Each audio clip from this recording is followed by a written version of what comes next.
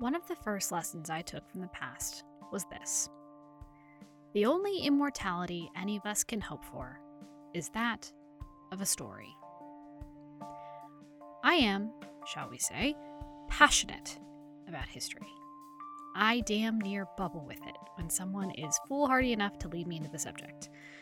I've always loved it, even when I struggled in school. History felt accessible to me in ways that no other subject did. It was open, endless. At any point, I could find something interesting to learn about, some new fact to store away for later. History was my happy place, for all that it is full of misery and death and injustice. As a kid, I found comfort in that endless churn of time. Life goes on, even when it's horrible. Good things happen. People live, people die, and the story we all write a small piece of continues on.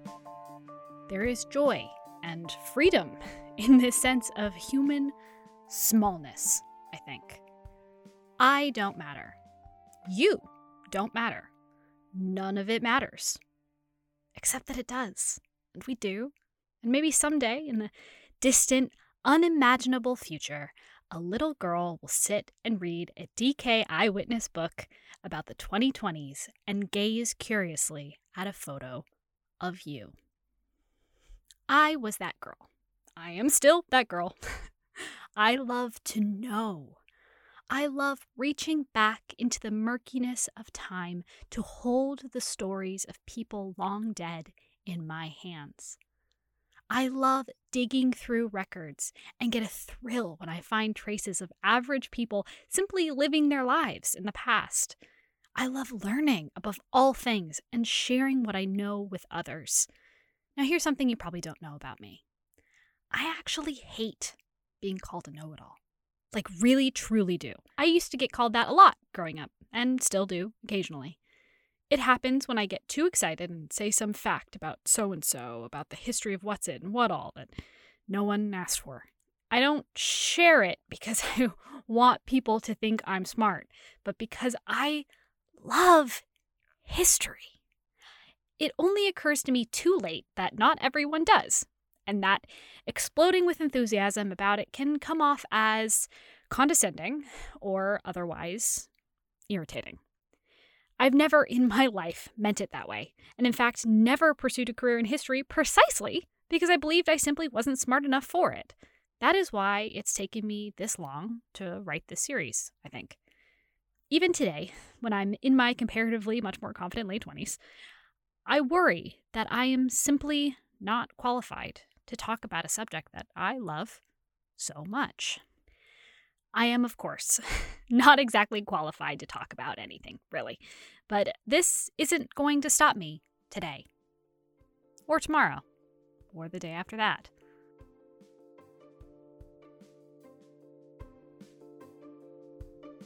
Hi and welcome to the Kingdom of Thirst podcast. My name is Abigail Kelly, and this is the first part of a 4-episode miniseries. I'm an author, podcaster, and a bookseller. Beyond those dubious titles, I have only my outrageous enthusiasm to back up any claims made in these episodes, which will be shorter than the average KOT nonsense. Each one will be an audio essay, which you can read on patreon.com/worksbyabigail if you so desire.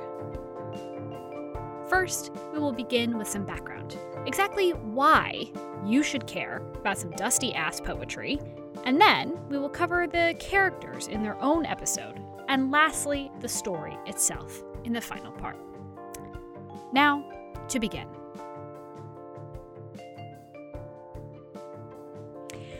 I have imagined a dozen different ways to begin this miniseries.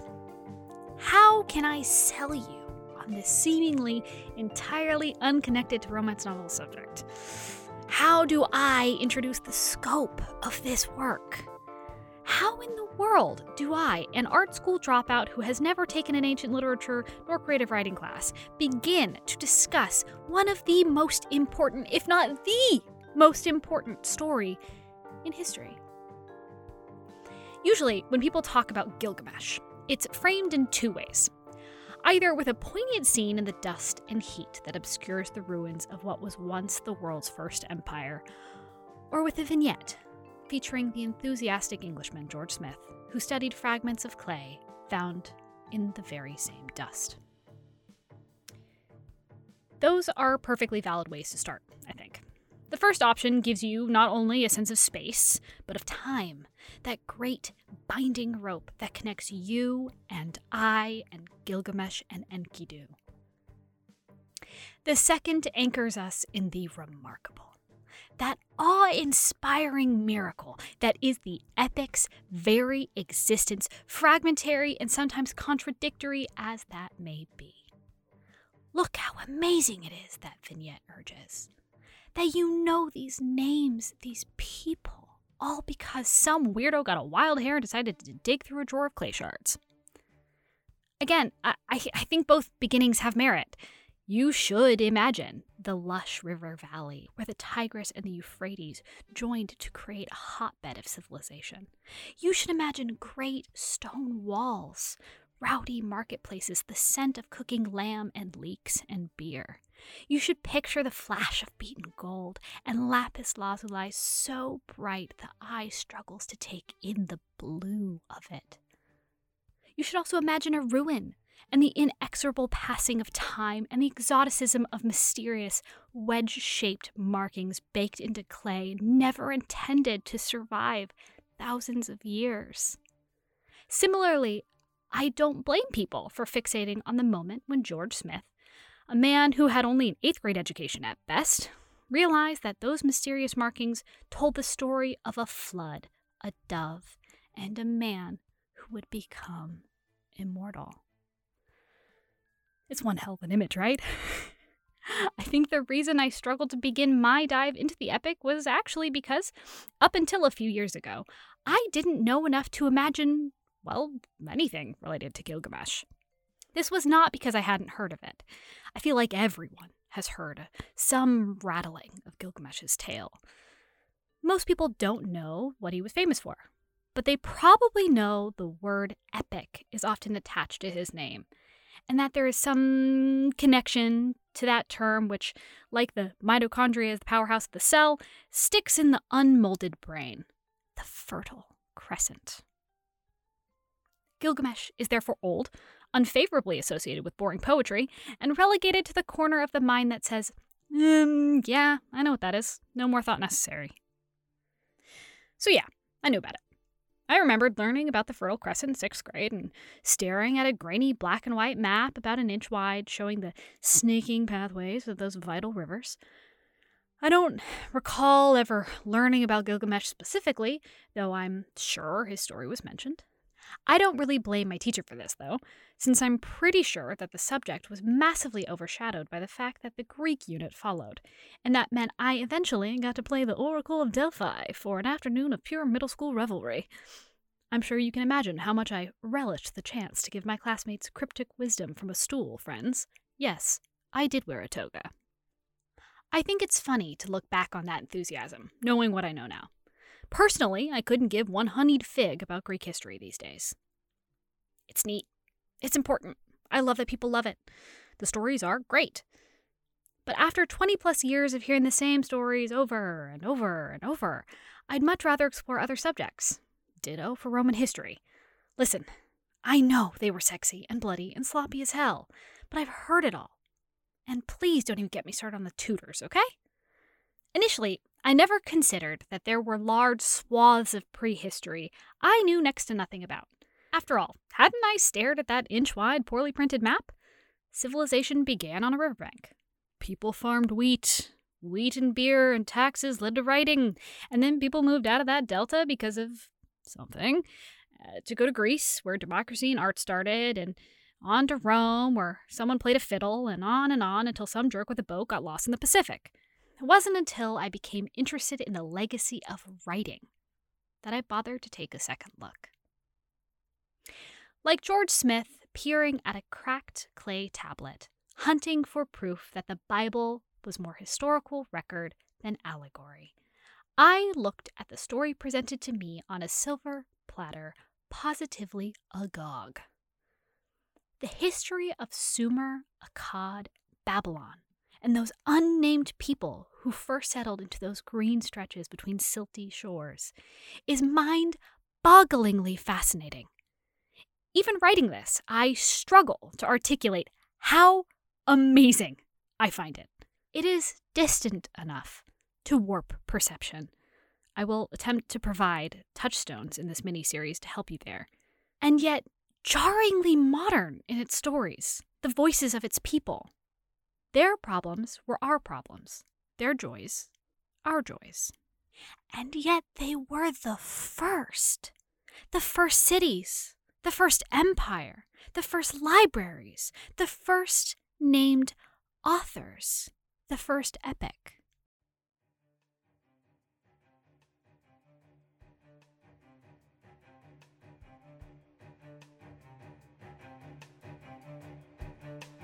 Before we begin to explore what the hell the Epic of Gilgamesh is and why you, romance lover, should care about it, let's talk about the remarkable world that was Mesopotamia, shall we?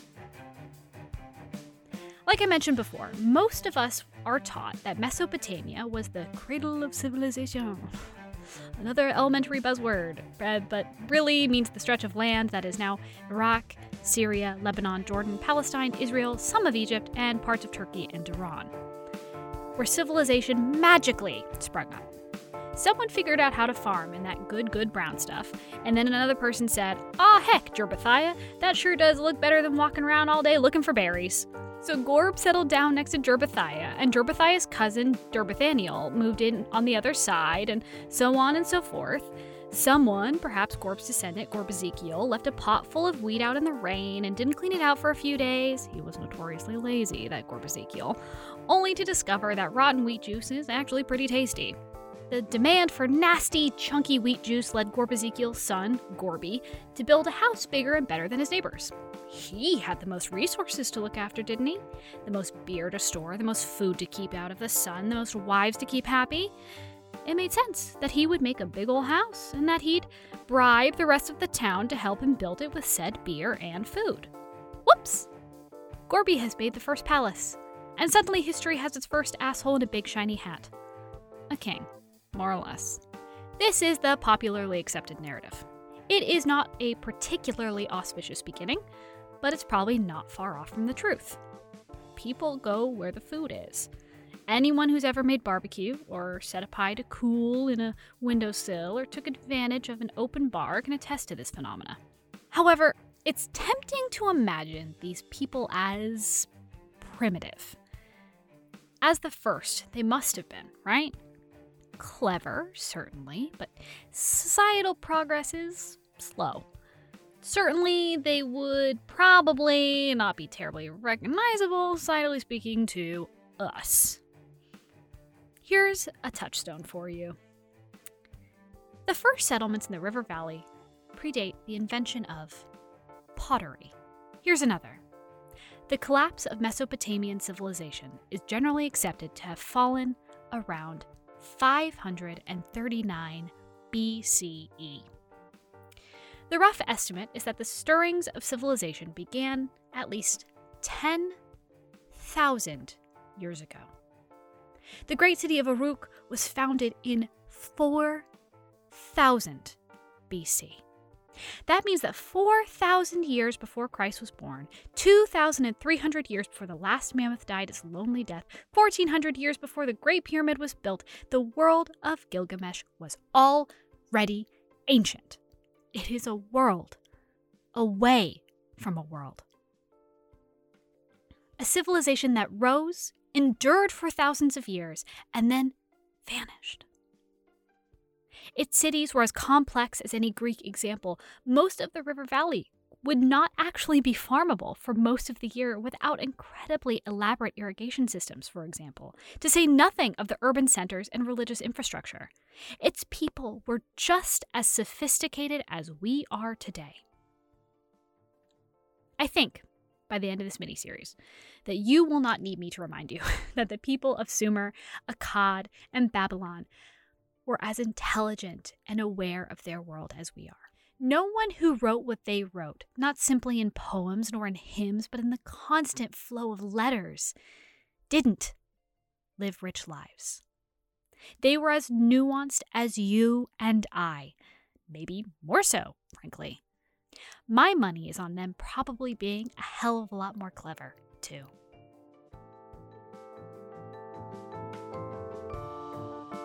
I mean, I wouldn't have been able to come up with writing. Not like language, but actual writing. Any baby with enough motivation can make language. It takes a series of incredible leaps to make lines or squiggles or dots transform into words. It's a sort of alchemy, isn't it? This magic that makes nothing into something, transferring knowledge and experience across time and space and culture. Our world would simply not exist as it does today without it. Full stop. That is not to say that stories began with writing. They did not. We have probably been telling stories to one another since the day our grunts of alarm and delight began to hold meaning. Stories were passed down to explain the world, to teach the young and comfort the old. They were told to amuse and to frighten, too. Here's a fun bit of trivia for you. The Epic of Gilgamesh is a bit patchwork in its translations, not simply because of the fragmentary nature of the tablets on which it was preserved. It is actually translated from 2 separate languages. Most of the poem is written in Akkadian, a Semitic language, whose various branches encompass nearly 330 million speakers today. However, select poems are written in Sumerian. I hear what you're saying. Abigail, these languages come from the same place, so they're probably, mostly similar, right? You just said that Akkad and Sumer are, in the same zone. I did say that, didn't I? Well, I've got news for you. History is complicated as fuck. That's why it's fun. See, Sumerian isn't a Semitic language. It's not even the same family as Akkadian. It's actually its own isolated family. As in, there are literally no languages like it today. How is that possible, you ask, when it sprang up from that same little crescent of land? Well, Sumerian is believed to be one of the oldest languages in the world. It is also believed to have arrived in the Fertile Crescent after its settlement. To illustrate this, please imagine a campsite populated by entirely Icelandic speakers suddenly getting an influx of Chinese speakers. Over time, as the 2 languages mingle, they would begin to trade words back and forth. But ultimately, they would always be different. They come from 2 completely different sources. Now imagine that there is no record of where Chinese came from, and no one living in the past 2,000 years spoke it until someone figured out how to parse the lines on some baked clay. Now you understand how wild it is. So Gilgamesh is written in 2 languages, Akkadian and Sumerian. Akkadian was the common language, the language of the natives, and Sumerian was the language of the elite, the interlopers, for thousands and thousands of years, until Sumerian gradually fell into entirely ceremonial use, and finally, extinction. Think Latin, used in Catholic Mass, but otherwise is functionally dead. Please disregard the fact that billions of people in the world speak Latin-based languages today for the sake of this comparison. Thank you very much. Akkadian survived, and after the Bronze Age collapse, continued on in the genetics of many, many more languages. The bulk of Gilgamesh is written in it, probably because the poets and the priests who copied and recopied the tale, editing as they went, were probably low-level folks using the language of the people. Personally, I find Gilgamesh's movement from story only the elite could read to story written in the everyman's language really lovely. I like to imagine Sunliki Onini, the poet responsible for the most complete version of the epic we have today, stooped over his tablets in Ashurbanipal's legendary library, painstakingly pressing his writing utensil into cold, wet clay. I like to think that he went home at night, walking the tight, winding streets of Nineveh, to be with his children. I like to imagine he would tell them the verses he copied that day, speaking fluid, lyrical Akkadian to delight them with Gilgamesh's trials and his failures. Language is extraordinary. It is humanity's superpower. Writing, though, that's simply miraculous. Scholars believe that writing began as a way to keep track of livestock, agricultural production, and, inevitably, taxes. 3 tiny drawings of bushels of wheat meant 3 bushels of wheat. 3 cows meant 3 cows. 2 bushels of wheat, a cow, and an arrow pointing to, say, a crown meant that those things ought to go to the king, if you know what's good for you. Gradually, those symbols got more abstract, more symbolic, and began to represent more than just the thing, which is called a pictogram, by the way, but a particular sound. Once that weird squiggle meant ah or b or e, writing was off to the races. Suddenly, you didn't just have to talk about taxes. You could talk about who that king was, where he lived, who he ruled over, which god he worshipped, and taxes. It was a natural leap, I think, to use a tool designed for fact to make fiction. A beautiful example of this is the Epic of Gilgamesh itself. Like many mythic figures, Gilgamesh probably existed. He was probably a king of the Sumerian city-state of Uruk, son of Lugalbanda, born around 2350 BCE. He ruled over a city-state that was already ancient, and he probably did some bodacious shit. There is some evidence to suggest that he built Uruk's famed walls, another first in a world where true warfare had only just been invented. And there are tablets that claim that when he died, his people's grief was so great that they diverted the rivers in order to bury him below the life-giving water. Interestingly, this is also the rumored ending of Alaric I, king of the Visigoths and sacker of Rome in 410 CE. He too is believed to have been buried beneath the confluence of 2 rivers, accompanied by his favorite horses and several tons of silver and gold. Not really relevant, but cool, right? Anyway, back to Gilgamesh. There is definitely evidence to suggest the hero of our epic really lived. He appears in the famous Sumerian king list, for example. It's exactly what it sounds like, and has been used, with the help of handy, regularly appearing comets, to provide dates for historical events. Likely, he was a king who did some cool stuff, and, like many heroes of prehistory, was deified after his death. This practice is incredibly interesting on its own, by the way. Really makes you think about how many gods simply started out as particularly talented or beautiful or intelligent folks people just couldn't stop talking about after they died. This seems to have morphed into the practice of making people saints and prophets today, I suppose, though I do believe there's an interesting story to be written about someone who currently works at a Quiznos in Albuquerque becoming a god. We're going to take a deep dive into Gilgamesh himself in the next episode, so I won't go into much here, except to say that he is both the hero and the villain of this story. A great king, a real man, 2 parts god and 1 part idiot, he is an extremely complex figure jammed into a poem you can read in about an hour. For all that his image has been distorted through the lens of almost inconceivable time, he is a nuanced, strange, infuriating, and begrudgingly lovable hero. And that, friends, is where I should stop to explain why you should care about the Epic of Gilgamesh as much as I do. For one thing, it fucks!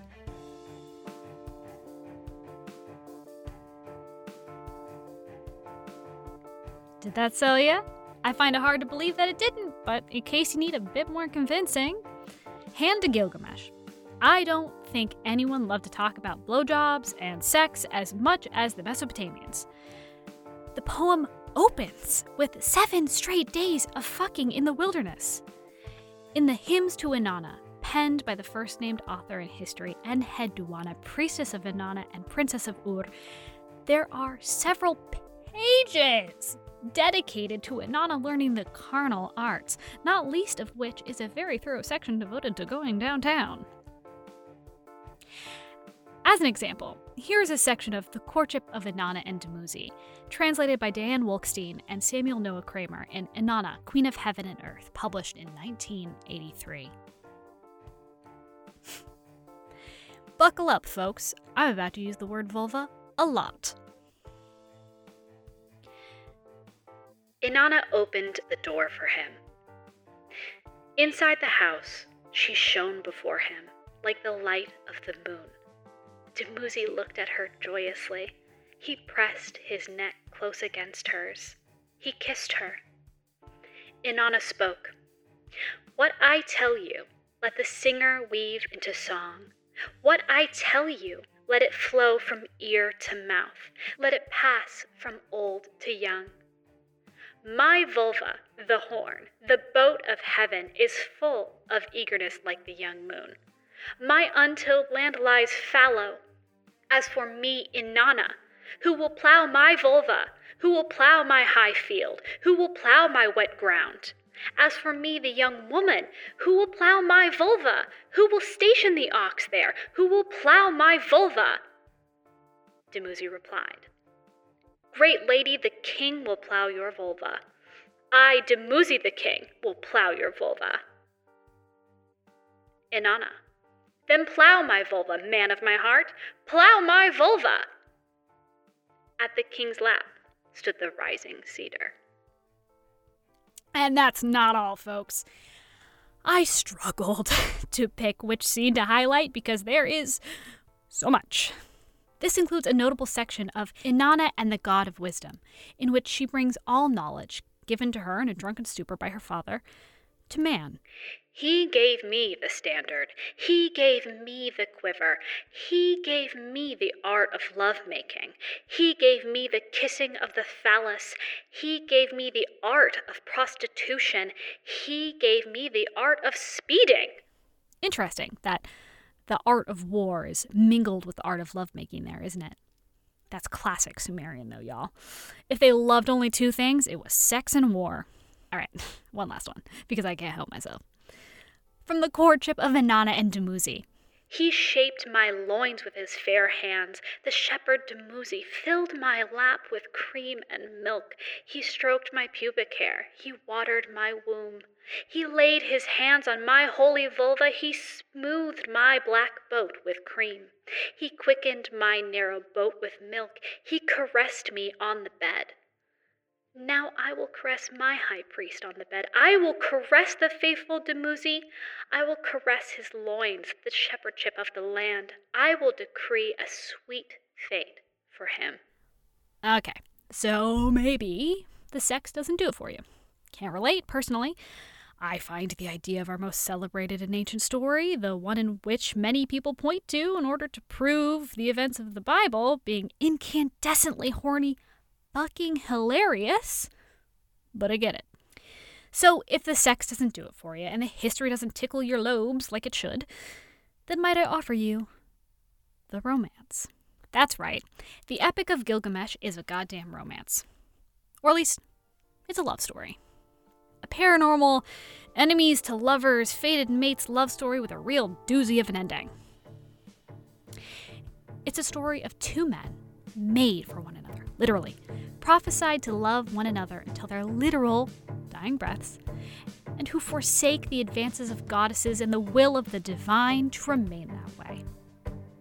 Pretty choice cut, right? Also, despite the fact that this is going to be a 4-part miniseries, I really mean it when I say that it's short. The term epic is misleading, I think, fatally so.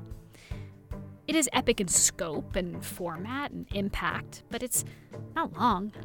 You really can read it over a cup of coffee or listen to it during your commute. I urge you to do so.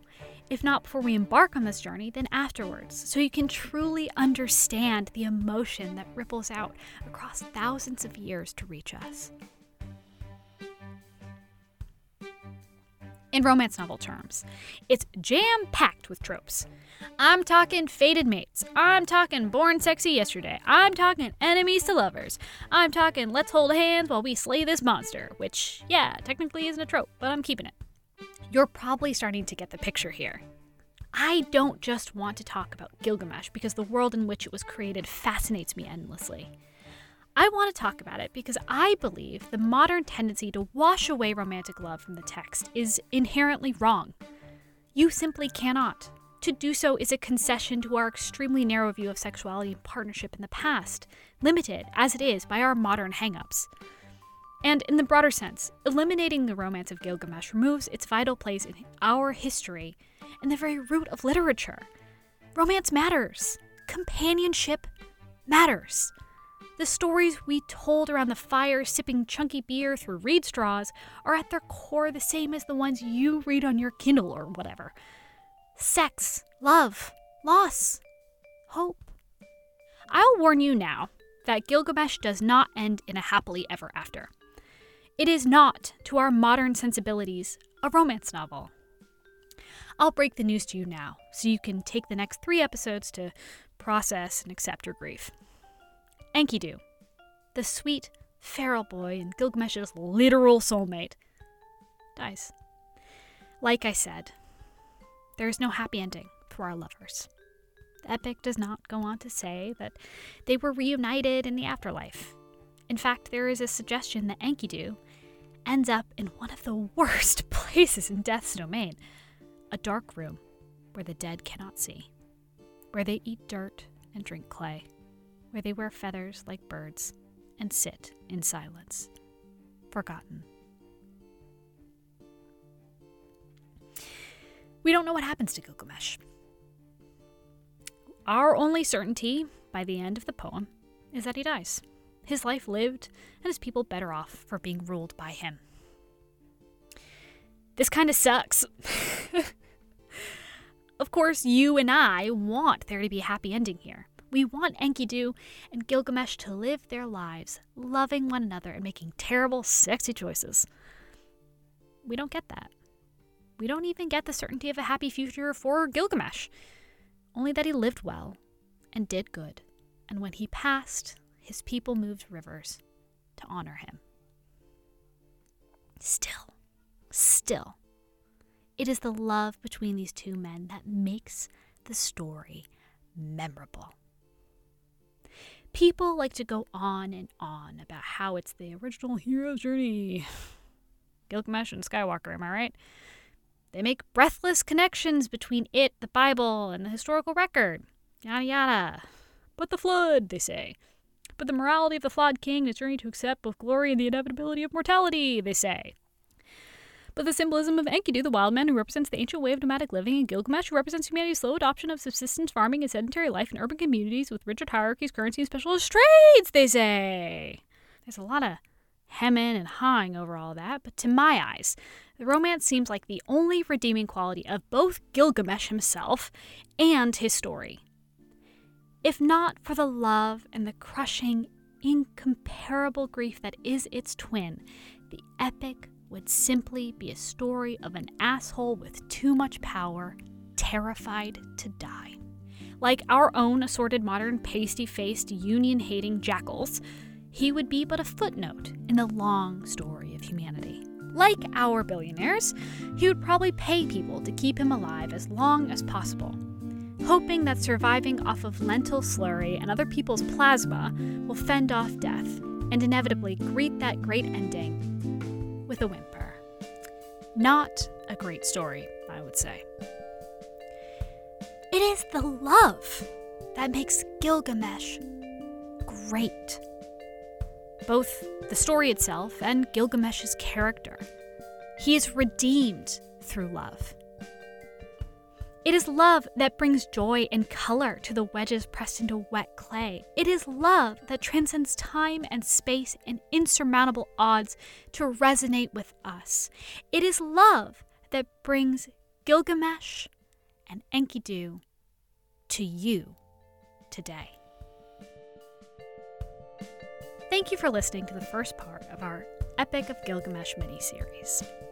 You can find all the resources I've used for research listed in the show notes. If you'd like to check out more of my work, you can also find the links to my books in the notes. My newest book, Empire, featuring a retired vampire assassin and his delicious gardener, releases January 10th and is up for pre-order now. Check it out if you like.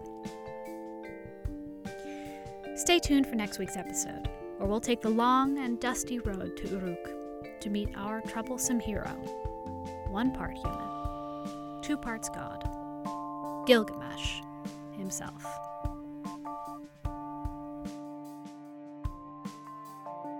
Kingdom of Thirst is a member of the Frolic Podcast Network.